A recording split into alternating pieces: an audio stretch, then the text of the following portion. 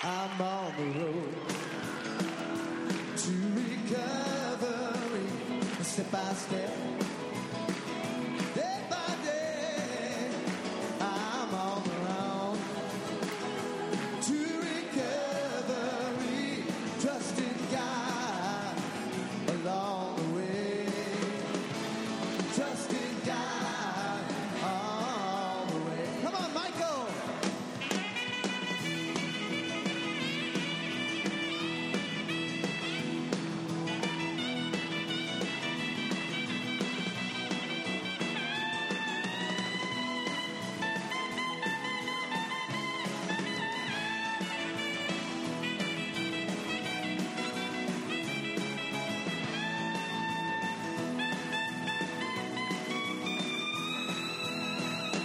There are tears on my pillow that won't dry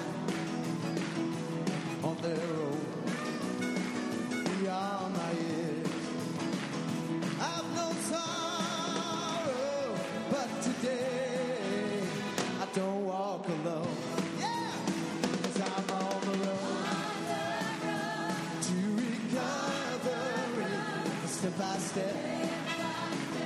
Day by day, I'm on the road to recovery, trusting God along the way, trusting God along the way, trusting God all the way.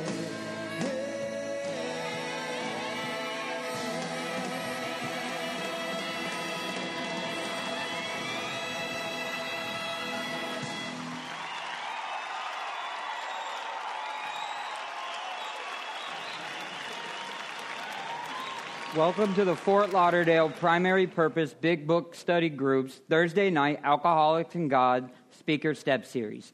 Let's have Trey with our joke.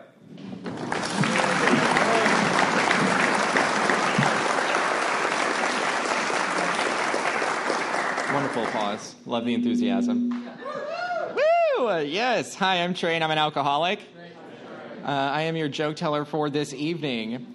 So an AA and their partner were sitting on the couch, and the AAer said, I'm having like a really hard time and some doubts. I'm just wondering, would you still love me if I relapsed? And the spouse says, of course I would love you. I would miss you, but I'd still love you.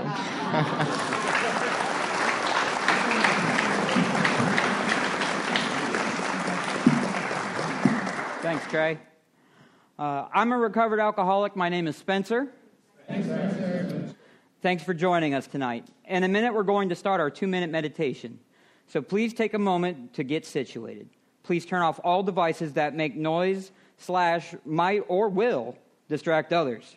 Take this time to get connected to God. Let the craziness of the day drift away and ask God to help you stay focused on the step study tonight. Is everyone ready? All right, let's start the meditation. Domine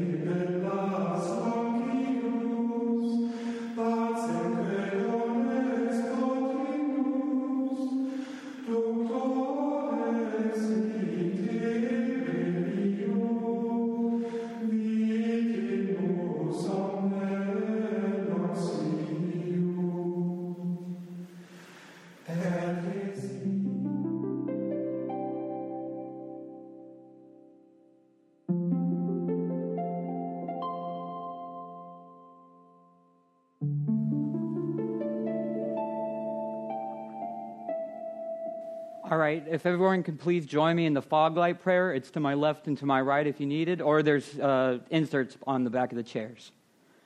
God, let your love shine through me like a fog light, so those who are lost, sick, and dying can find your love through me.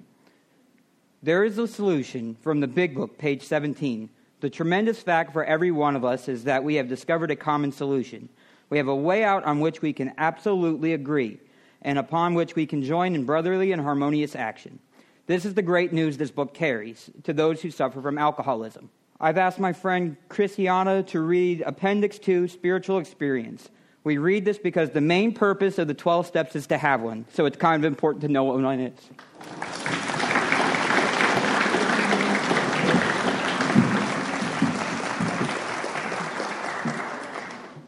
Hi, I'm Christiana. I'm a recovered alcoholic. Spiritual experience. The terms spiritual experience and spiritual awakening are used many times in this book, which upon careful reading shows that the personality change sufficient to bring about recovery from alcoholism has manifested itself among us in many different forms. Yet it is true that our first printing gave many readers the impression that these personality changes or religious experiences must be in the nature of sudden and spectacular upheavals. Happily for everyone, this conclusion is erroneous. In the first few chapters, a number of sudden revolutionary changes are described.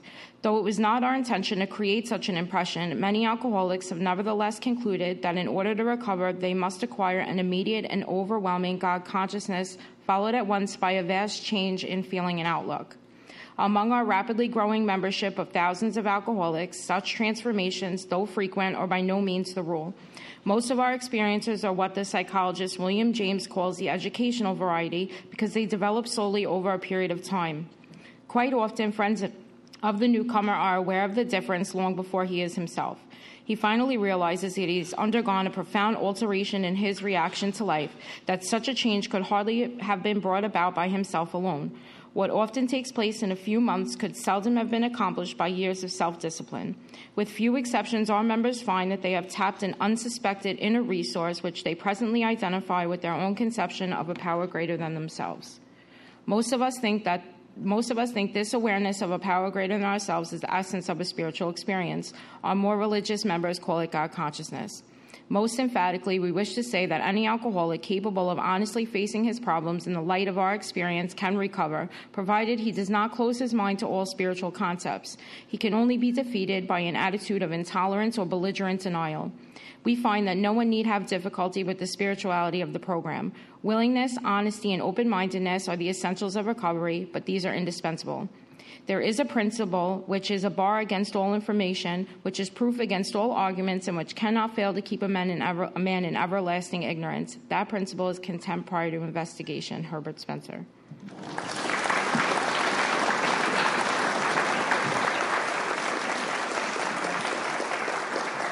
Thanks, Christiana.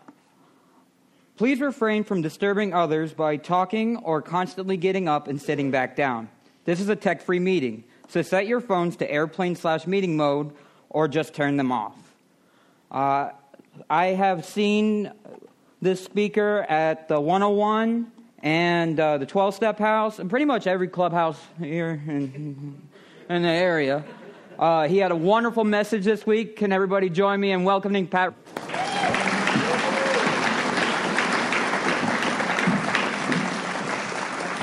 Thank you, Spencer. Appreciate that. A recovered alcoholic, my name is Pat, and thanks to the 12 Steps of Alcoholics Anonymous outlined in this big book of Alcoholics Anonymous, which is the program of AA, I have recovered from a seemingly hopeless state of mind and body, and for that I'll be forever grateful. AA didn't just save my life, but it gave me a new life, and an incredible life, and I'm glad to be here. I love this meeting. If you're new, you're lucky to have fallen into this meeting that studies the book and the steps, and I'm not a big fan of open discussion meetings. We can share our problems before and after the meeting, but it's nice to come to a meeting where they're talking about the program and recovery from alcoholism. Last week I talked about how I learned about the problem.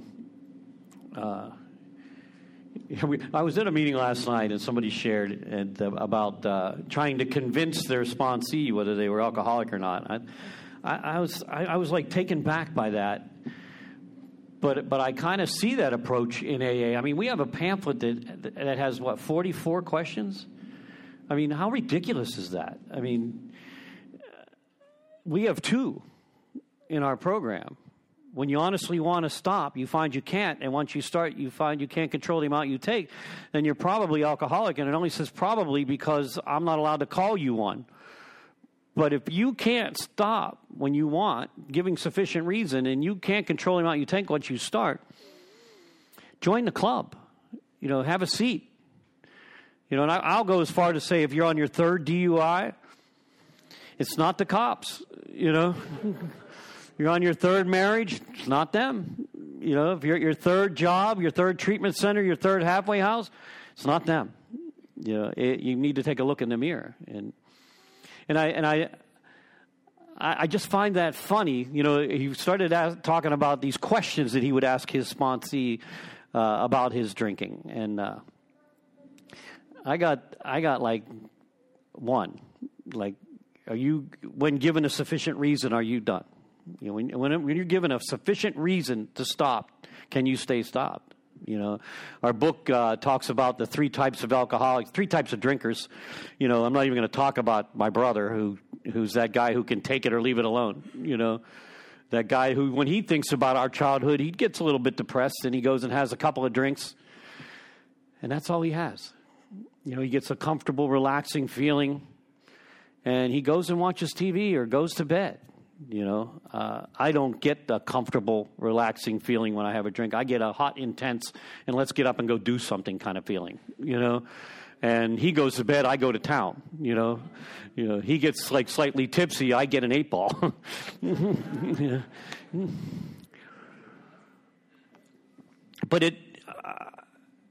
But the other 2 types of drinkers that they talk about, I think are cool to talk about, and I think are worth bringing up. And the hard drinker versus the alcoholic, the real alcoholic. And I drank and ran with a bunch of hard drinkers and drug users. And Jimmy D is my favorite example. He was my best friend up in Pittsburgh. And Jimmy and I ran for years, man. I mean, he was right beside me. He did everything I did. We got in a lot of trouble together. And I moved to South Florida in 1980, and Jimmy came down about 1.5 years, 2 years later.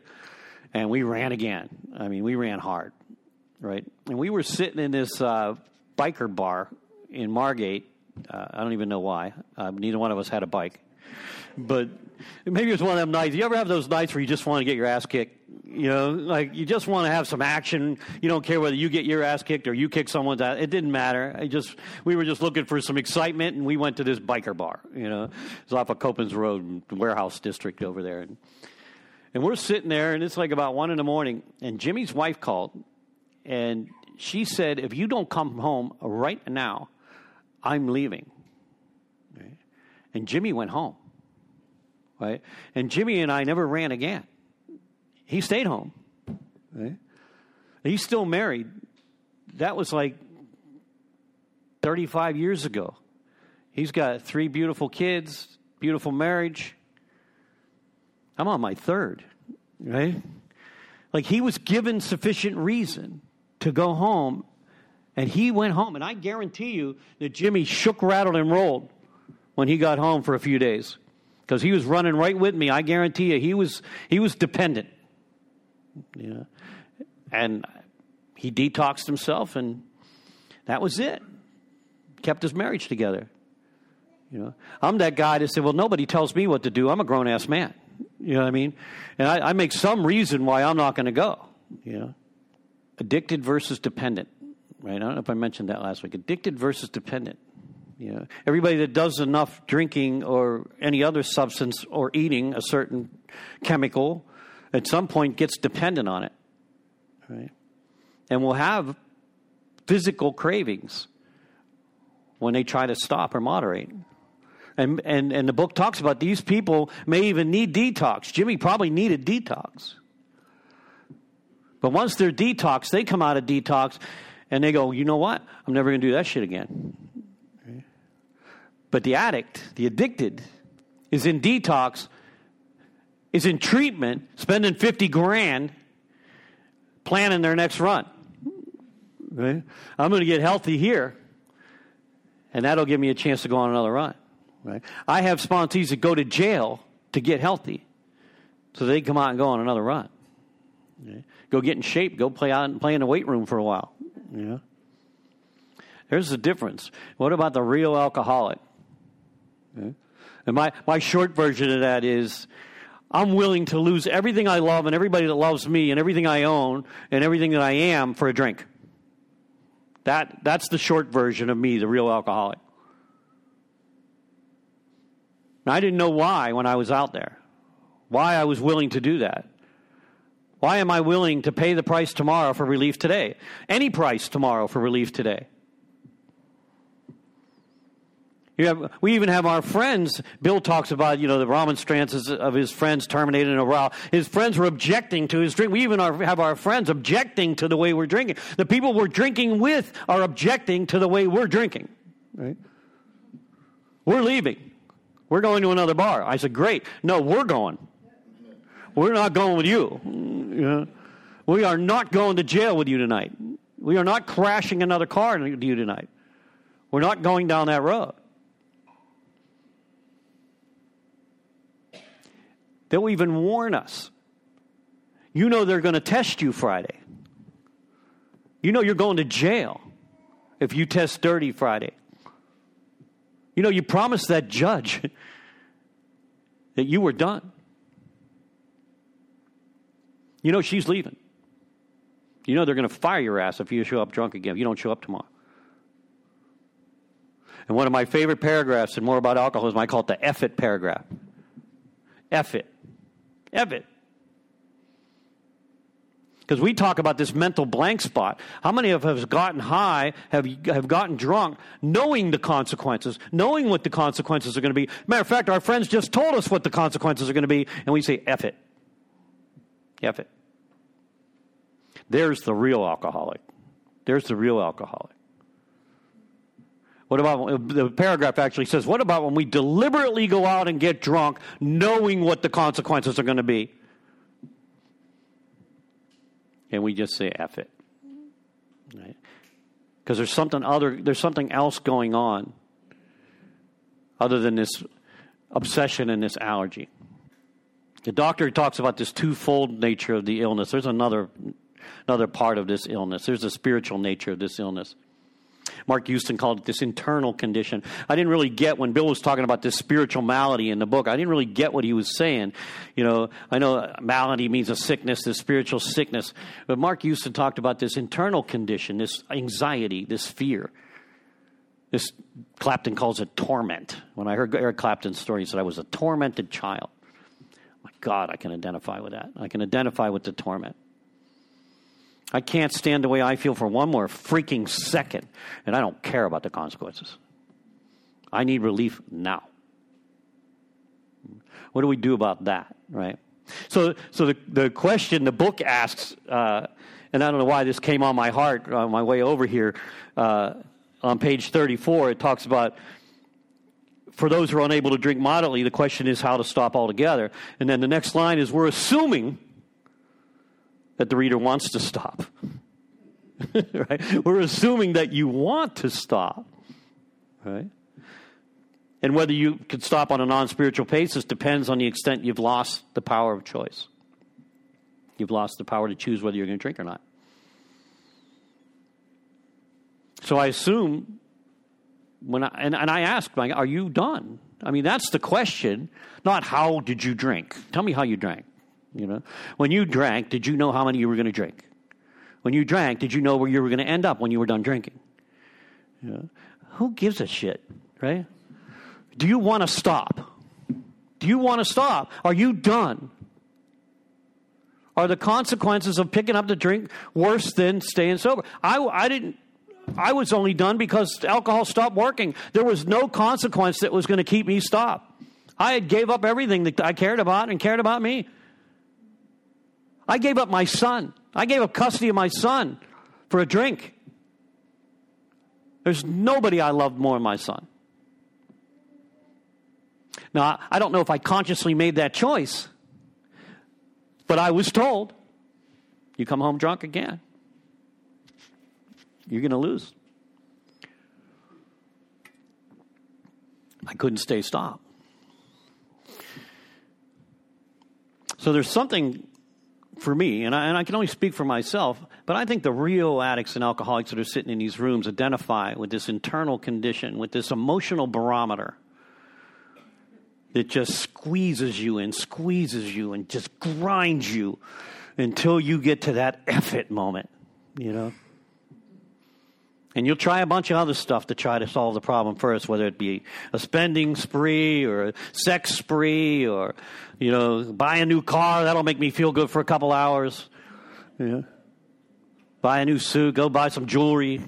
Yeah. Shoes. Purses.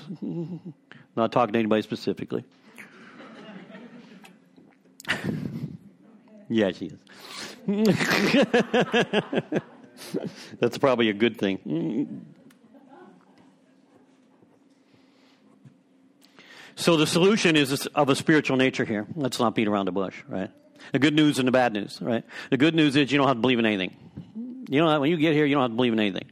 The bad news, this is about finding God, right? This is about finding a power greater than ourselves. And by the way, when I say God, whatever you think that is, that's what I'm talking about, you know? And we'll talk more about that. You know, we get to choose our own conception of a power greater than ourselves here. Nobody's telling us how to believe. They're just asking that you be willing to. Why would you do that? Because you're freaking dying. That's why. And I believe, you know, William James, where Bill got the first two steps from, he got from William James. You know, William James talked about all recovery is based in chaos and calamity. It's all grounded in tragedy. It's all grounded in tragedy. It has to be bad enough to even consider. My life had to be bad enough for me to even consider to come here. Right? Like, why else would I come here? What do you guys have? AA, some kind of cult. You know? I had nowhere else to go. I had no other choice. Why? Let me give it a shot. I'm going to kill myself or get sober because the booze isn't working anymore. The medication isn't working anymore. And I can't stand sober. Literally, I can't stand sober. I hate me sober. I hate my life sober. I can't stand the way I feel sober. I'm the guy on my way to Disney World sober thinking about parking's going to be a bitch. You know, it's going to be crowded. This is going to be a pain in the ass, you know. I need some medication. And I don't care what direction we go. I don't care if we go up or down, you know. If we go down, I'll just stand in line, let you go in front of me. You know, go ahead. I'm in no hurry, you know. We go up, I'll do all 3 parks on Saturday, you know. We'll have a blast, you know. But I don't want to do it sober. It's just not me. I don't know how to handle that. I think I said it last week. Sandy Beach used to say, you know what happens when you stop drinking? You're sober, and that sucks. You know, Charlie, you'll feel better. Charlie Parmalee, you'll feel better. You'll feel anger better. You'll feel anxiety better. You'll feel fear better. You'll feel resentments better. That's where I was. I was dying a slow death early in Alcoholics Anonymous. And I got to that turning point again. I got to that turning point in Vision for You where it talks about I can't live with or without it. I'm at this jumping off point now. Alcohol doesn't work anymore, and sober sure as hell isn't working. I don't know what you guys are talking about, a life beyond your wildest dreams. I don't know what that looks like for you, but that's not what it looks like for me. Life beyond your wildest dreams. You don't even have a girlfriend. Yeah? You don't have a car. Yeah. What the hell are you talking about? I had no idea what you were talking about. No idea. Because my life, I'm living from the outside in. I'm thinking the outside is going to fix the inside. I need to get I need to get the house back. I need to get the girl back. I need to get my son back. Then I'll be happy. You guys were talking about something else. You guys were talking about something in here. You were living from the inside out. The 7th step says we go out from here. It doesn't say we live from here. It says we go out from here. So the solution is a power greater than ourselves. And I want to say that it's twofold. We're talking about the beginning of the book, the beginning of chapter 2, there is a solution. Talks about the power of the fellowship that's here to support us. The power of the fellowship supported me for 3 months. But my reprieve was running out at 90 days when I picked up my 90-day chip. I could not hold my breath any longer than 90 days. I was ready to explode at 90 days. I was literally ready to take my life at 90 days. I know, it's sad.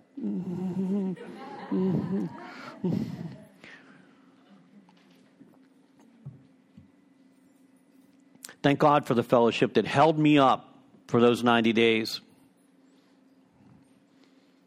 I had a couple guys that were just there for me all the time. Billy G., Brian H., who approached me at 90 days, but Sean L., these guys, they were my go-to. You know, I was at my son's church a couple years ago. They were doing the anniversary up in Jacksonville. They were doing the anniversary of the church. And they had Tony Baselli and Mark Brumell were there. They were two of the founders of the church. Anybody knows football, they played for the Jacksonville Jags. And linebacker and quarterback. And they asked Tony Baselli what the most important thing that happened to him being a member of that church. And he said, meeting Mark Brumell. He said, Mark Brumell became my best friend. Mark Brumell became my go-to. He was my lean on, you know. He was the guy that I could call any time of the night. And he would pick up that phone and he would meet me wherever I wanted to meet him if I was in trouble. He was the guy that when I walked in the room, he would look at my face and say, okay, what's wrong? Let's talk. You know? And they asked Mark Brumell the same question, and he said the same thing. That it was Tony Baselli, meeting Tony. Tony changed my life. Tony became my guy. Same as I can repeat what he just said. I could call him anytime. He could read my face. He could read my emotions. He knew when I was falling apart, and he was there for me. Billy G. was that guy for me. You know, Sean was that guy for me. They kept me busy. They kept me, you know, what meeting are you going to, Pat? I don't know. What meeting are you going to tonight, Pat? We're all going to the Fifth Chapter Club. We'll see you there. You know, come on, let's go. We're going to go to Denny's again. You know? Who's your Mark Brumell? Who's your Tony Baselli? If you're new, who is that for you? You need that. You got to find that. I wanted to know where Billy was because Billy wanted what I had. I wanted to be at the meeting Billy was at because whoever was speaking that meeting had a message of recovery. That's why Billy was there. Billy had 2 years. I thought that was unbelievable, right? And you come into these rooms, 2 years. Are you freaking kidding me? How do you do that? You're God with 2 years. How does that happen? You know? I wanted what Billy had.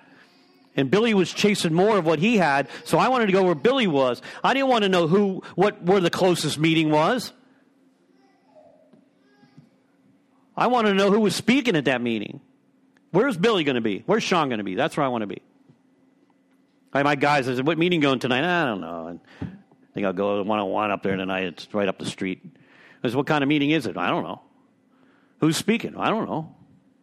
Is it a literature? Is it a step meeting? What is it? I don't know. What the hell are you going there for? To get your paper signed?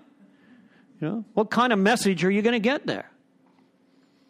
I want to go where they're studying this. I want to go where they're studying the program. The fellowship is here to support us until we can get the program, until we can find recovery. The book talks about that Bill likes to use those analogies. He uses the Titanic as an analogy, right? The common bond that we have. The ship is sinking. We have a common problem. The ship is going down. Our lives are falling apart. We have a common problem. And we have a common solution. And I know that we have a common problem because you've shared your story. I've heard your stories. And I did that, and I felt like that, and that happened to me. So we got this bond. And it doesn't matter what color we are, what religion we are, what political affiliation we're at. No, none of that matters. All that matters is that we both have the same problem and we have the same solution. And we will be always interdependent on each other. And Bill says, unlike the Titanic, right? Once they get off the Titanic and they get to safety on the shore, they don't even want to be around each other, right? They normally wouldn't mix. It was all about the financial and the religion and the status and color and race and all that. So it was all about that. Not here. My life will be forever dependent on that newcomer that walks in that door. I will be forever dependent on carrying this message to another newcomer or to another person. And that newcomer's very life depends on someone like me or you carrying this message, carrying the message of recovery. The first fact in the book, right? The tremendous fact is that we have a common solution. That's the great news that we have here. But there's a lot of fun in it too. You know? Vision for You talks about that. You know? There have tons of, we go to sporting events, we go to concerts, we have a blast, sober. We can do anything, go anywhere. We're not threatened by it anymore. And I have you to support me at the beginning to help me through that. Could you imagine if you were living in South Florida trying to avoid liquor? I mean, where would you go? In Pennsylvania, they have state stores and beer distributors. At least there's no liquor in the damn supermarket or the drugstore. Here, I don't care where you go. 7-Eleven, Walgreens, everybody sells liquor. You wouldn't be able to go to a movie and go to a sporting event. No concerts. You can't hide from it, man. You can't hide from it. This book promises recovery, but our solution is spiritual. Our solution is God. There's no doubt about it, right? Because the fact is, I can't bring into my conscience with sufficient force the pain and suffering. It says a week or a month ago in our book, I can't bring into my consciousness the pain and suffering of this morning. I can't remember that I just promised the judge that if he lets me out, he'll never see my ass again, and I'm drunk before I get home. You guys get that. My psychiatrist did not. How could... did you ever hear this? Did anybody ever hear one of the people that care about you go, how could you? Did you ever hear those words? How could you? Yeah. I'm pretty smart, I think. And you know what I had? I don't know. That's all I had. I don't know. It's a good question. How could you not come home on Christmas Eve? I don't know. I was on my way. So the knowledge that we get from the doctor's opinion, vital, right? Vital. We got to know what the problem is. I spent 3 months in here not knowing what my problem was, thinking I was crazy. And then I found out I suffered from a sickness, an obsession of the mind, an allergy of the body, right? I am physically different. I am the 1 out of 10. I'm the one who has this physical craving for more once I put a substance in my body. 9 other people have a normal reaction. I'm the guy that's missing a particular enzyme that causes me to have this physical reaction. It sends me off to the races every time I get started. And I have this mind that can only see what it's going to do for me, right, and not what it's going to do to me. And in favor of what it's going to do for me, I pick up that drink. The only lie I might tell myself is I'm going to stop at 3, which was ridiculous. I mean, I was never a recreational drinker. I don't even know what that is. I don't even know why you would do that, you know. I mean, why would you only have 3, you know? I mean, there's no effect there, you know. More is better. You know? So that knowledge means nothing if I don't do something about the way I feel. And that's what this program is about. That is what God is going to do for me. That's exactly what this book is about, is finding a power that's going to solve my problem. It's not going to teach me how to not drink. It's not going to teach me how to not pick up a drug. It's at some point, it's hardly even going to be talking about drinking and drugging. It's going to be talking about finding a power that is going to solve my problem because there's nothing I can do about it. I love that line at the beginning of There Is a Solution. It says, they have solved their problem. Thousands of men and women who have solved their problem. They didn't solve shit. right? I think they said that just to get us to read on, right? Because right before that chapter ends, it says we're beyond human aid. That there is no human power that's going to solve our problem. And if you're the real alcoholic addict, you've experienced that, right? You've loved somebody and given them up for the drink or the drug, right? You've loved a child and you've given it up for the drink or the drug. I loved my mother. My mother begged me to stop. My mother only got a good night's sleep when I was locked up. She was relieved when I got locked up. No, leave him in there. Don't go get him. He'll be fine. Thank God there's a solution. But the solution is this, the great fact, right? The third fact, right? Great fact is just this and nothing less. We've had deep and effective spiritual experiences that have revolutionized our whole outlook and attitude on life. Perception. The central fact of my life today is that God has entered my heart and lives in a way which is indeed miraculous and is commencing to do for me what I could not do for myself. That's the solution. God took away the obsession to drink. There was action required. There was action required for that to happen. But that's the solution. I love you guys read the spiritual appendix before the meeting, because I usually read it when I'm doing the steps. Bill uses a dozen words, different words. He doesn't like to repeat himself. He uses at least a dozen words that all mean change. They all mean change. And we can only be defeated by not changing, right? That's the only thing that's belligerent denial. Right? We can only be defeated if we don't change. Spiritual experience, spiritual awakening. Bill put that appendix in there in the second printing of the first edition. Thank God for Hank. That's how it got in there. Because most people don't have the white light experience that Bill had in his story. The clean wind blowing through a mountaintop, the room goes bright white, and he has a spiritual experience in that hospital. Most people don't have that. And that appendix was put in there to say it doesn't have to happen that way. You can have an awakening, a more of an educational variety.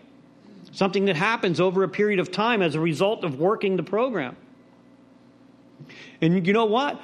Chances are we're going to have it slower because we're working the steps slower than what they did back then.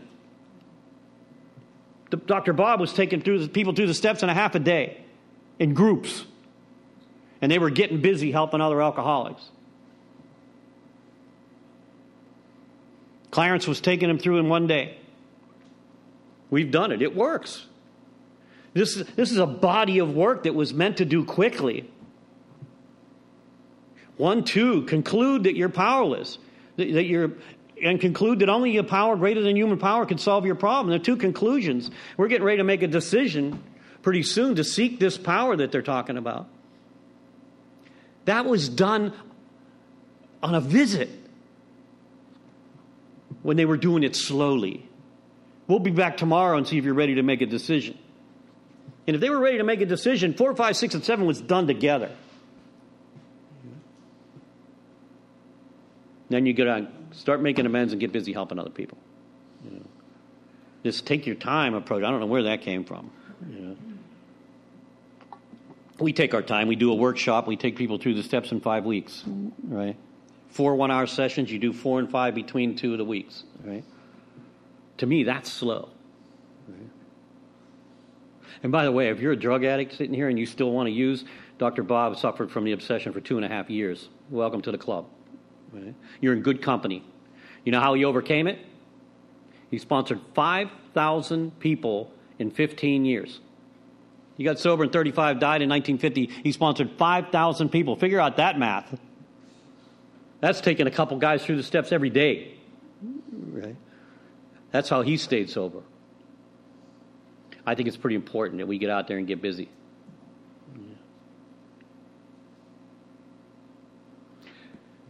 So this spiritual experience, I'll tell you where I was when I came in here. I was a cradle Catholic. And I don't want you to think I'm Catholic bashing. I'll make up for it later. But, I was in church, and here's what I heard. That if you jump through the hoop and you do what you're told, you will go to the pearly gates of heaven when you pass. And if you don't, you're going to the fire. And we had this purgatory thing. I'm not sure what that was all about. I think it was a halfway house that you went to. If you weren't bad enough to burn and good enough to go to the gates, you went to halfway, you know. And there was some prayer. I don't know, it was an act of contrition or something that somebody would say and you'd get shot up, something, you know. I was incapable of jumping through the hoop. I just wasn't capable of it. I wasn't capable of following all those rules. You know, for me, I thought church was for women and children. That's what I thought. My grandmother took us to church. She was the only one that went. My grandfather didn't go. My dad didn't go. I found out later where they went. I got the genetic bullet. Trust me on that. You know. And when I was old enough to make a choice as to whether I had to go or not, I didn't go. That was it. I'm done with that fairy tale. That's what that is. That's a disciplinarian tool that you guys are using to keep children in line. You know? And I'm not capable of living up to those principles anyway. What I didn't know is nobody is. What I didn't know is that the people who wrote that book couldn't either. You know, I did not know that. I didn't know that we were all broken, that we were all flawed, and that we're all here just trying to get better. I had no idea. You know. So I needed to choose a conception of God. We agnostics, I think, was one of the greatest pieces of spiritual literature ever written. I needed to choose. I get to choose. It doesn't say create, by the way. Anybody that says that, that's not what our book says. It never says that. It says choose a conception of God. And Bill gives us a bunch of choices with creative intelligence, spirit of the universe, energy. I love energy. Everything is energy, right? Everything is pure energy. That's science tells us that, right? There's no beginning, no end to energy. You can't create it. You can't destroy it. It just is. Everything is energy. We're all connected. I love that concept. You know? So this isn't the only dimension that this energy is going to live in. This energy could live. They don't even know. Science is so confused by themselves. They don't know how many dimensions there are within the dimensions. You know? They're fishing now. The more they know, the less they seem to know. The less they can explain anyway. You know? So I could conceive of another dimension other than this physical dimension. So I started to choose a conception of God. And what I really needed was a conception of God that was forgiving, that was loving, that was a God of mercy. And that's what I started to pray to. I started to pray to the God of my misunderstanding. I shared with you guys last week about Camper John, second step in me before I even knew what the first step was, right? Camper John told me to get up in the morning and pray to get through the hour, get to lunch, get to dinner. Right? Pray to whatever God you think there is. However you want to define that, he said to me. And that's what I did for my first 3 months. And I stayed stopped. I was dying inside, but I stayed stopped. I was Dr. Bobbed. You know, I was second step.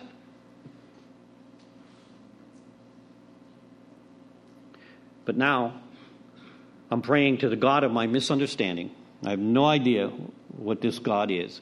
I'm just hoping, with all hope, that this God is a God of mercy. You know, because I have been on the fun side of the island for many years. I have not been living up to any spiritual principles by any means. One of my favorite stories in the back of the book is Window of Opportunity.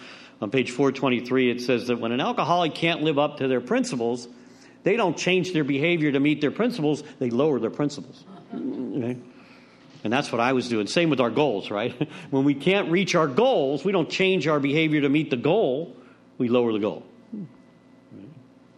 Well, I had lowered my principles to a point of what I thought was of no return.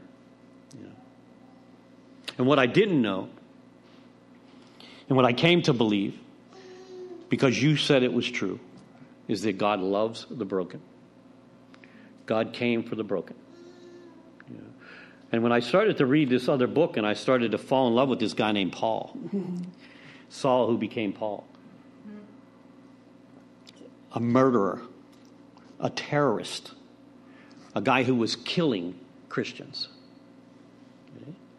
and God knocked his ass off his horse, blinded him, and then used him for the rest of his life. Right? Such an experience that he never recanted, spent most of his life in prison writing 2/3 of that bigger book. Never recanted that experience. It was real. And if God could love that guy, God could love us. You know, that's the God I wanted to be in touch with. That God. And so we get to do that. I think the miracle of Alcoholics Anonymous is in Bill's story. When Ebby, out of frustration, Bill's getting drunk. What's he say? The more Ebby preached, Ebby's carrying this Christian message to Bill. He don't want to hear it. You know, he's done with that, you know. And what's he say? The more Ebby preached, the drunker I got. Right? And finally, out of frustration, Ebby says to Bill, why don't you just choose your own conception of God then, Bill? And it changed the message. And that's what Bill does here. And we acknowledge. He changes the message from a religious message to a spiritual message. Religion tells you how you have to believe. Spirituality just asks that you be willing to believe. And that's the beginning. That's the cornerstone, right, of this foundation. Bill says the willingness is the foundation of this structure that we're going to build. Willing to believe, or belief, is going to be the cornerstones. And then God is going to be this keystone later on that we're going to hold this whole structure together. It's going to hold our lives together because our lives are falling apart. And we need power to put it back together. And Bill says that just one step off of where we're at is progress and will lead to more progress. The formula of recovery, right? That it doesn't start with faith. You don't have to have any faith when you get here. None. You just have to be willing to believe. You just have to be going from no to maybe. Why would you go from no to maybe? Because your life depends on it. Because if you're here, your life is falling apart. I'm guessing. Unless you're court ordered. You know, or mommy and daddy made you come. I don't know. You know, which is fine. I hope I ruined your drinking. You know. I hope you think of me every time you pick up a drink. You know.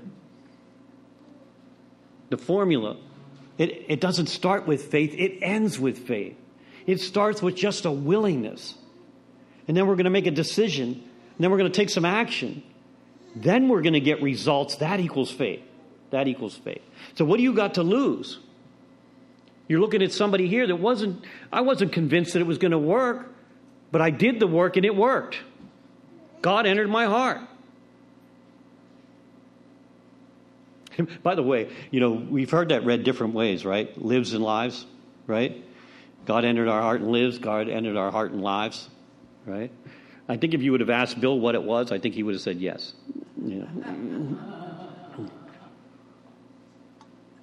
Whatever you want it to be. Whatever you want it to be. Yeah. You get to choose that. That's the miracle to me of this program. You know.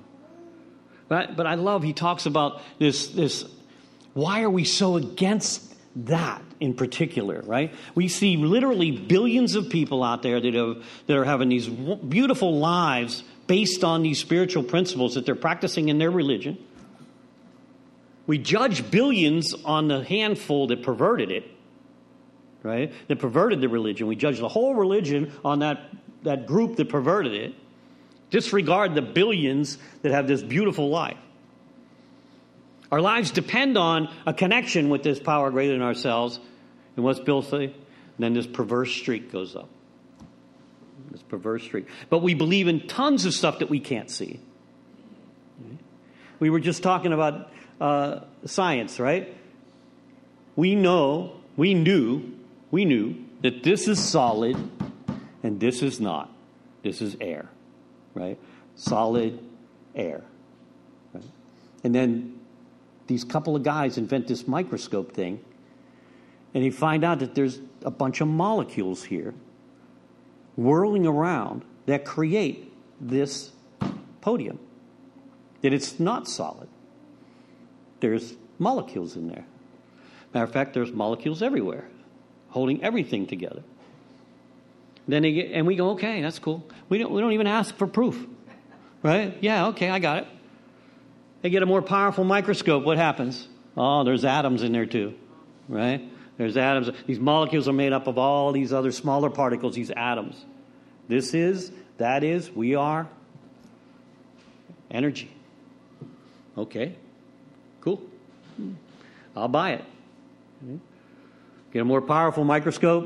Hold on a second. There's these protons, these electrons, and these neutrons all whirling around inside of these atoms that are creating these molecules that are creating this podium. And they're here, and they're here. Okay. They kicked Pluto out of the Planet Club. Why? And we just accept it. Oh, okay. Nobody asked why Pluto. I object. I think Pluto should stay a planet. We just take their word for it. They did let it back in, I think, right? It's a little planet. I don't think you're allowed to say dwarf, but it's a little planet. Little planet.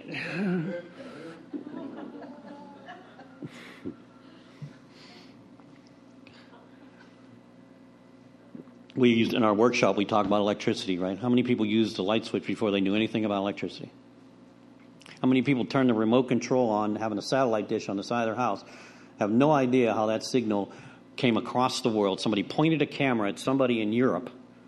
That thing shot a signal up to a satellite. That satellite shot it down to the side of my house on a dish, and it came out of my TV. And we don't ask no questions. I'm not using this remote until you show me how that shit works. But our life literally depends on just being willing to believe that there's a power greater than human power that will solve my problem, will save my life. And we go, wait a minute, show me. Well, I can pick out a dozen people in here, and you look in their eyes, and I'll show you. I'll show you. That's the proof. We've got 43 stories in our book that talk about how they developed a relationship with a power that solved their problem. We have proof. But right now, all you got to do is say, okay, maybe. Okay, maybe. Maybe you got something there. And the second step is in we agnostics, right? Being willing to believe. Either being willing, they're asking the atheist, just go from willingness, the guy who believes in the proof of the non-existence of God. They're just asking him to say, maybe. Just take a step off of where you're at. And on that movement forward, some shit's going to change. Some stuff is going to change. They're asking the agnostic, the guy with no knowledge of God, the guy like me who's afraid to say, no, there isn't a God, just in case you get up there and there is, The guy like me who has no knowledge of it whatsoever, but's not going to deny it publicly. Maybe I can come to believe. And on that cornerstone, this structure is going to be built. Right? Just a willingness. The bedrock of that foundation, though, is tragedy. The bedrock that before that willingness has to come together, it's just got to be like no other way. There's got to be no other way. If you could do it some other way, our hats are off to you. That's our book. If you can do this in another fellowship, our hats are off to you. This was not on my, this is what I want to be when I grow up list. You know what I mean? I wasn't in high school. What do you want to be when you grow up? Oh, I want to be a speaker at Alcoholics and God. I got to speak one year at the International CA Convention. They Skyped it all over the world. It was the coolest thing, right? And I go to my mom. I go, you're never going to believe this. I got to speak at this Cocaine Anonymous International Convention. And she went, oh, that's nice. And she held her purse a little tighter, Like, she's not going to be able to brag about that to her friends, Now, if I was a member of a church or something, she'd be writing that stuff all over the place. She'd be bragging all over. But that didn't work for me. It didn't work. I tried that, by the way. I was early in recovery. I thought, well, if God wants me here, and if this is all about God, I should be in church, right? So I go to St. Andrews and I join the church. I become a Eucharistic minister, usher. I'm leading a group at RCIA. I'm all in or I'm all out. That's who I am. And same with AA. I'm all in or I'm all out, right? Well, same with church. I'm all in. I'm going to run the show. And immediately I'm in conflict with the RCIA director because he's telling me the only way to heaven is through the Son, and I'm going, wait a minute, I think these Jews are going to heaven. And that didn't go over well at the class. So he fired me. I'm on the altar, and they start passing the wine. And it was something new. They didn't used to do that. They start passing this glass of wine around, right? And the wine comes to me, and I'm holding it like a stick of dynamite, and I hand it to the person beside me, and then she hands it back to me, and she says, no, that's the blood of Christ. I said, no, that's a glass of wine. You have no idea what that's going to do, I got fired. And then I realized where I belonged, where you get me. See, you get that. They didn't get that. They didn't get it. Right? And I love you for it, And that's the bond that we have. That's the bond, right? I felt like that. I did that. Yeah, that happened to me too. Boom. That's the bond. Now let me show you what I did. Not, don't drink and go to meetings and don't pick up the first one, no matter what. Because if that would work, all you would have to do is read the doctor's opinion to me, and I would know that I have this mental obsession and this physical allergy, and I would just not take the first one and engage, just like my brother. I talk about my brother's allergic to bananas, right? His lips swell up. He can't breathe when he eats bananas. It's hilarious. When we were little, we used to give him bananas. We thought it was funny. My mother did not. My brother doesn't eat bananas. That's it. He doesn't think he's eating bananas with the wrong people. He doesn't think if he moves to Florida he could eat bananas. He doesn't think it's the brand that he needs to switch from Chiquita to Dole. He just doesn't pick up a freaking banana. It would be that simple, wouldn't it? I'm allergic to strawberries. I get a rash. I'm not going to eat strawberries anymore. I'm allergic to alcohol. I break out in a physical craving for more. Once I put it out, I just won't drink any alcohol. Just not that simple, is it? Not that simple. Because there's something else going on. There's something else going on than just the physical and the mental. And we'll talk more about that, but I want to end with one thing. I love this pamphlet. This pamphlet just came out a few years ago. AA put it out. And Bill, I'm not going to read the whole pamphlet, but Bill writes something in here that I think is incredible. And this is written by him in 1965. We have atheists and agnostics. We have people of nearly every race, culture, and religion. In AA, we are supposed to be bound together in the kinship of our common suffering. Our common suffering is what binds us together, our common problem. Consequently, the full individual liberty to practice any creed or principle or therapy, whatever, should be the first consideration for us all. Let us not, therefore, pressure anyone with our individual or even our collective views. Let us instead accord each and every other the respect and love that is due to every human being as he tries to make his way toward the light. Let us always try to be inclusive rather than exclusive. Let us remember that each alcoholic among us is a member of AA so long as he or she declares, whatever you do, don't let someone else's religious beliefs prevent you from finding the solution that's available to you through Alcoholics Anonymous. Thank you for letting me be here tonight. I appreciate it.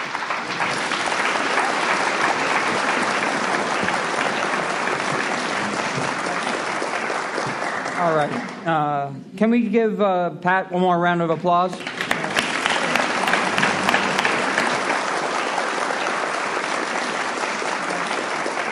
And now let's have Ryan with our secretary's report.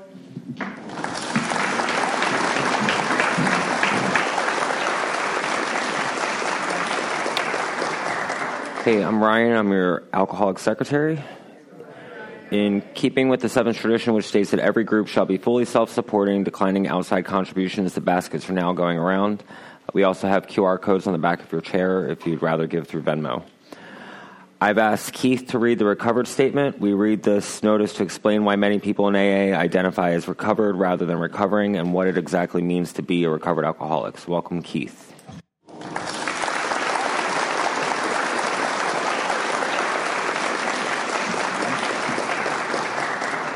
Hi, I'm Keith, and I'm an alcoholic. Recovered. We are not cured of alcoholism. Recovered, but not cured. That presents a conflict to some alcoholics. If we were cured, we would be able to drink responsibly. No, we are not cured. The allergic reaction to alcohol will remain with us for our lifetime. But we have been restored to sanity. That was the problem. The main problem of the alcoholic centers in his mind rather than in his body. We are now sane where alcohol is concerned. Consequently, we are recovered.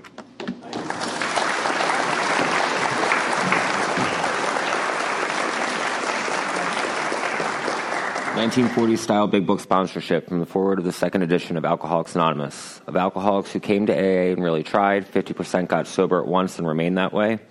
25% sobered up after some relapses, and among the remainder, those who stayed on with AA showed improvement.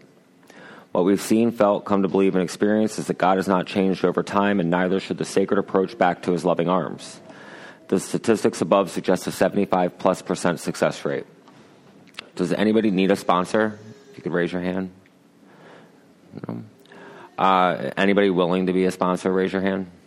Awesome. If you were too shy to raise your hand for a sponsor, just see someone whose hand is up. We got Spencer here looking for a sponsee.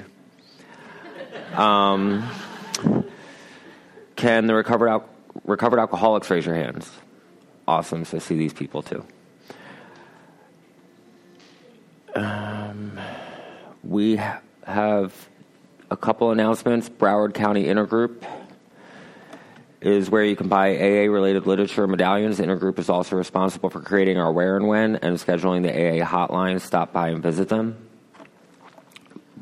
Broward County Institutions Committee is responsible for bringing meetings into places where people like us can't get out to an AA meeting, such as jails, detoxes, and rehabs. They meet monthly to organize the meeting schedules at the 12-Step House. Is anybody here a member of BCIC? No? All right. Well, we have some information on that if you need it. And then join us next Thursday. Fellowship starts at 6:30. The meeting starts at 7:15. Come have some coffee and cookies beforehand and talk about your problems. And then Monday nights we have our Big Book study, same building on the 3rd floor. So come check that out. We have CDs, mugs, large print big books, little red books, and big book dictionaries for sale on the table in the back. If you're interested in any of that, just see any home group member. We meet every Thursday starting promptly at 7:15, and we ask that you be courteous and ready to begin at the sound of the bells. Thanks, and we'll see you next week.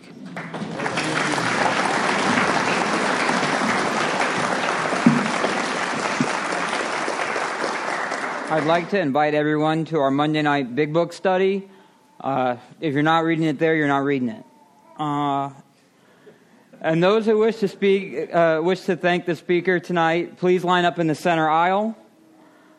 Let's all circle up and close with the Lord's Prayer. Let's take a moment of silence for the alcoholics still sick and suffering in and out of the rooms.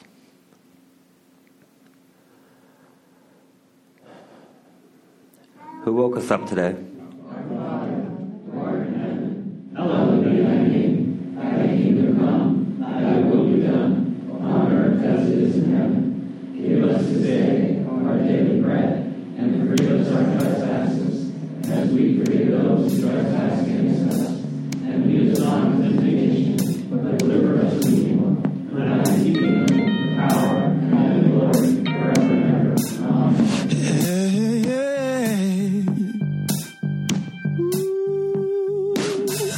Body's heavy, my soul is thirsty, body's aching. I am desperately in need of restoration. Yeah, and I am ready for you to take me higher. Yeah. The only thing that I can do is keep on praying. 'Cause on my own, I just can't get it right. It doesn't matter how hard I try, but with you, I become a much stronger man. Getting on my knees puts me back on my feet again. Load is heavy, too much accumulation. Yeah.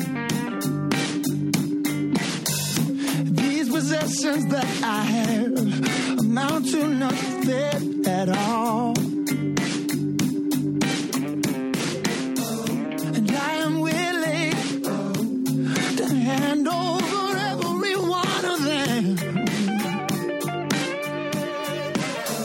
'cause they won't profit me anything in the end.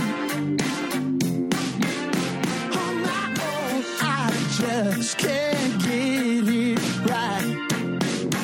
It doesn't matter how hard I try, but with you, I become a much stronger man. Getting on my knees puts me back on my feet again.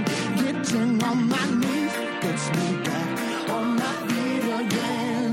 Never again will I wander without you, alone in the wilderness.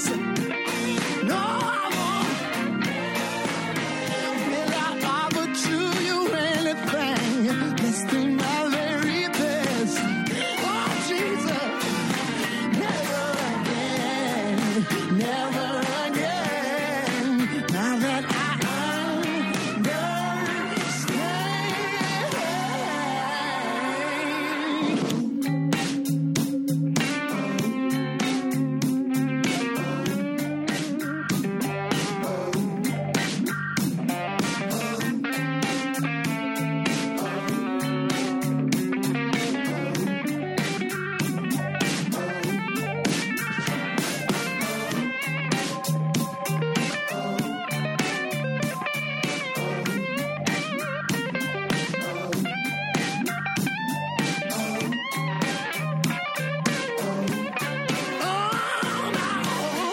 I just can't get it right.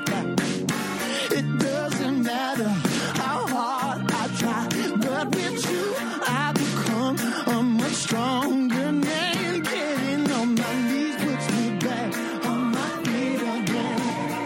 On my own, I just can't get it right. It doesn't matter how hard I try, but with you I become a much stronger man. Getting on my knees puts me back on my feet again. Getting on my knees puts me back on my feet. Getting on my knees puts me back on my feet again. Yeah, yeah, yeah.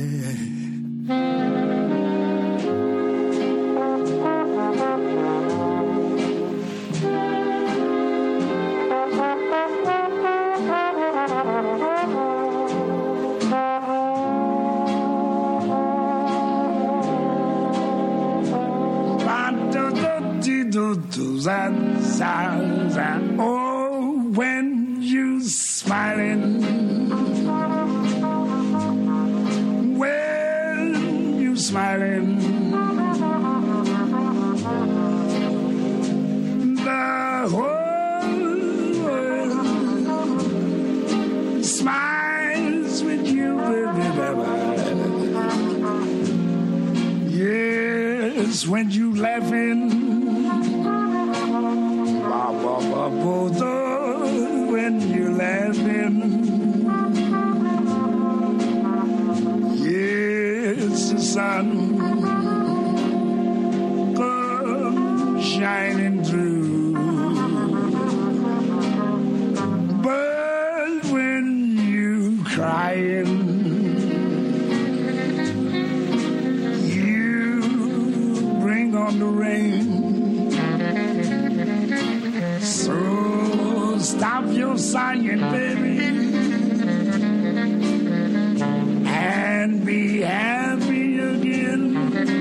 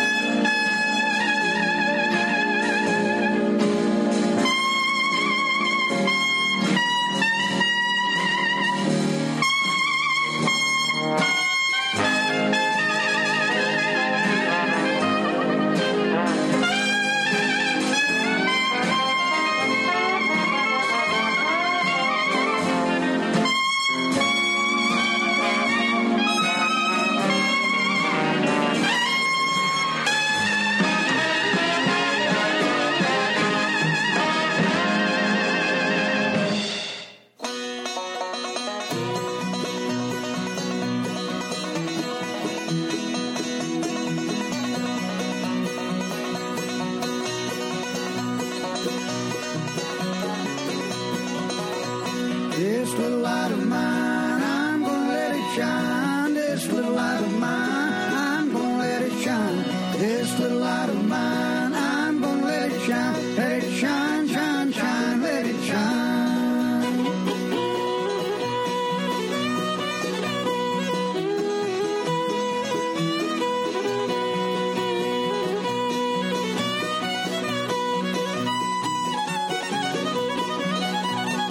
Everywhere I go, I'm gonna let it shine. Everywhere I go, I'm gonna let it shine. Everywhere I go, I'm gonna let it shine. Let it shine, shine, shine, let it shine. This little light of mine, I'm gonna let it shine. This little light of mine, I'm gonna let it shine. This little light of mine, I'm gonna let it shine. Let it shine, shine, shine, let it shine.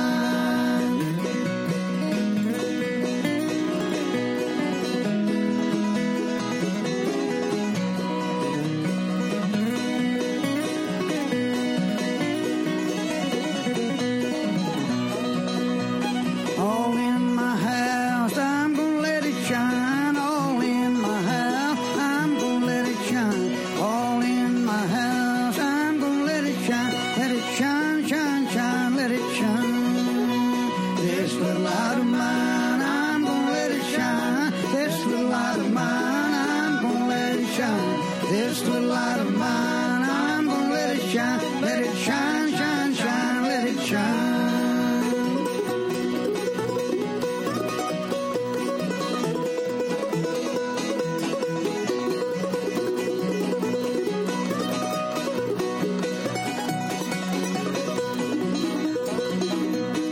Out in the dark, I'm gonna let it shine. Out in the dark, I'm gonna let it shine.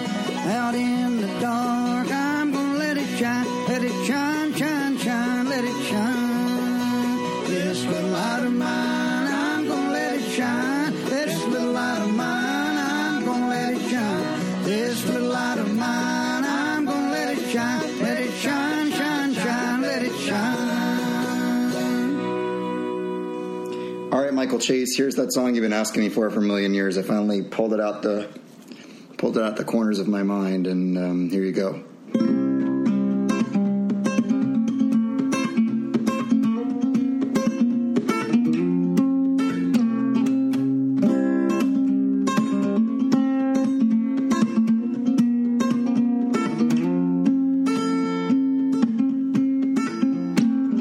The fog is lifted. I see the light, count my blessings when I go to sleep at night, and I dream now.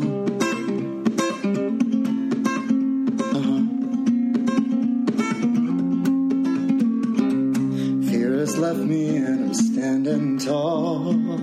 A pile of bricks now lies where once there stood a wall that I hid behind. For all this time, sometimes it takes a burning bush or a great white light to set you right.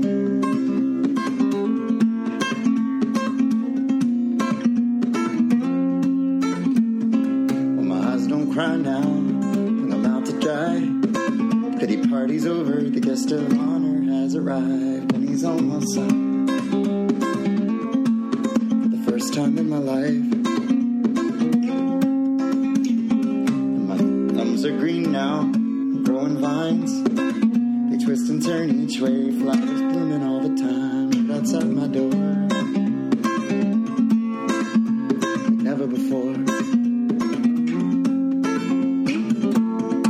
I had to change everything to realize that today is the best day of my life.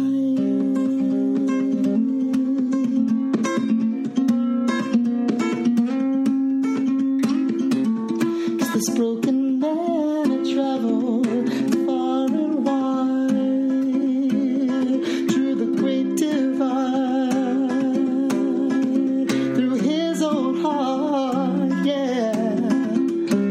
Well,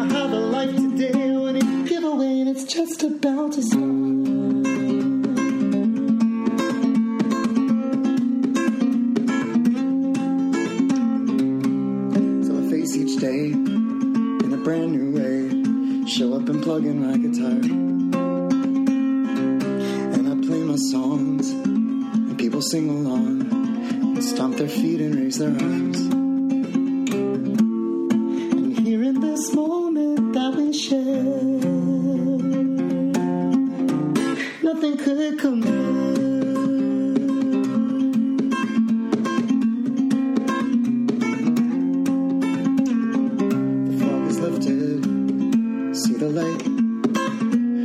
Blessings when I go to sleep at night, and I dream now. Yeah, I dream now, and everything's alright. Oh man, going on 10 years old that song is. God bless. I love you, Mike Chase. Bye.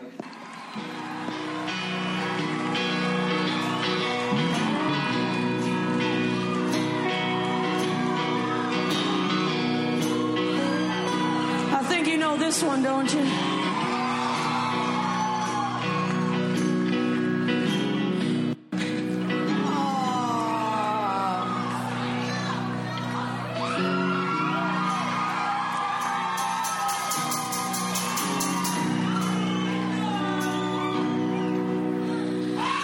Lord, shine a light on me tonight.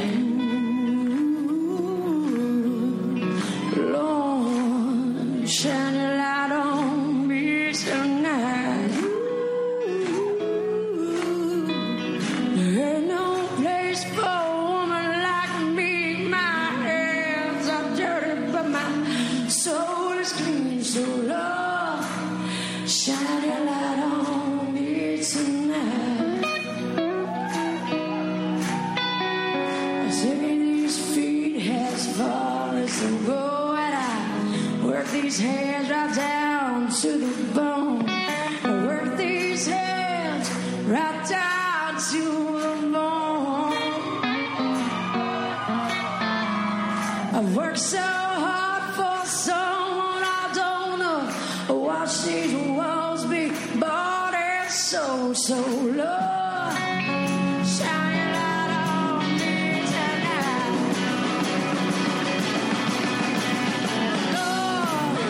Shine a light on me tonight. Oh, shine a light. Lord, shine a light on me tonight. There ain't no place for a woman like me. My hands are dirty, but my soul is clean. So Lord, shine a light on me tonight. Taking this feet all as far as on your way.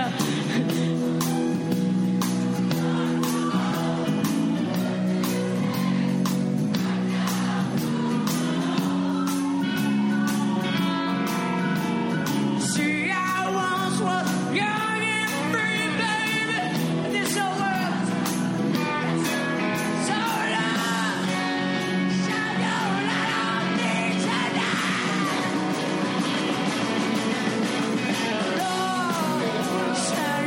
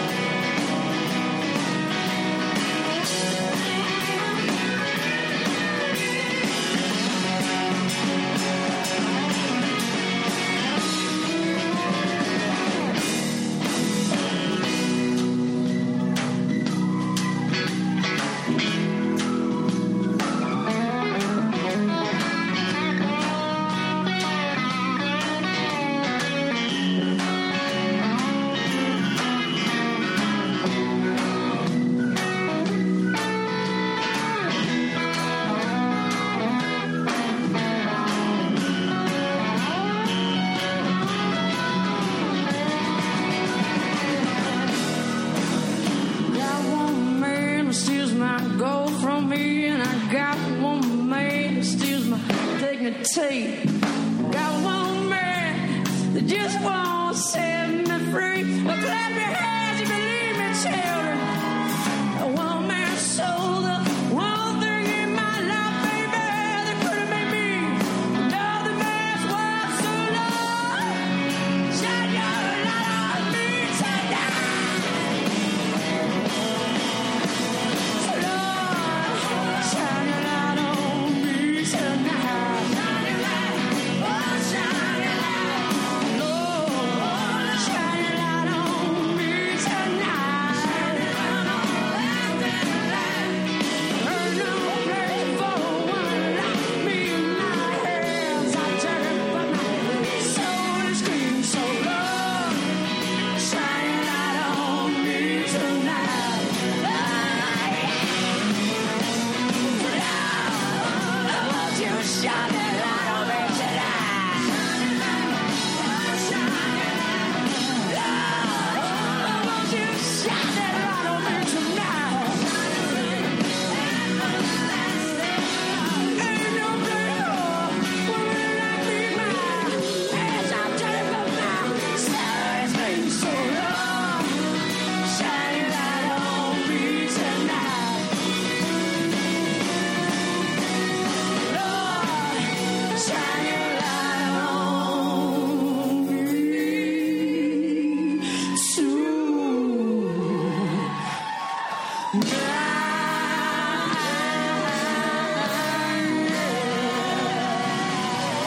Shine your light, people. Thank you very much for tuning to B-Side from Minneapolis, Minnesota. Yeah. Thank you very much. I hope we pass the audition. All right.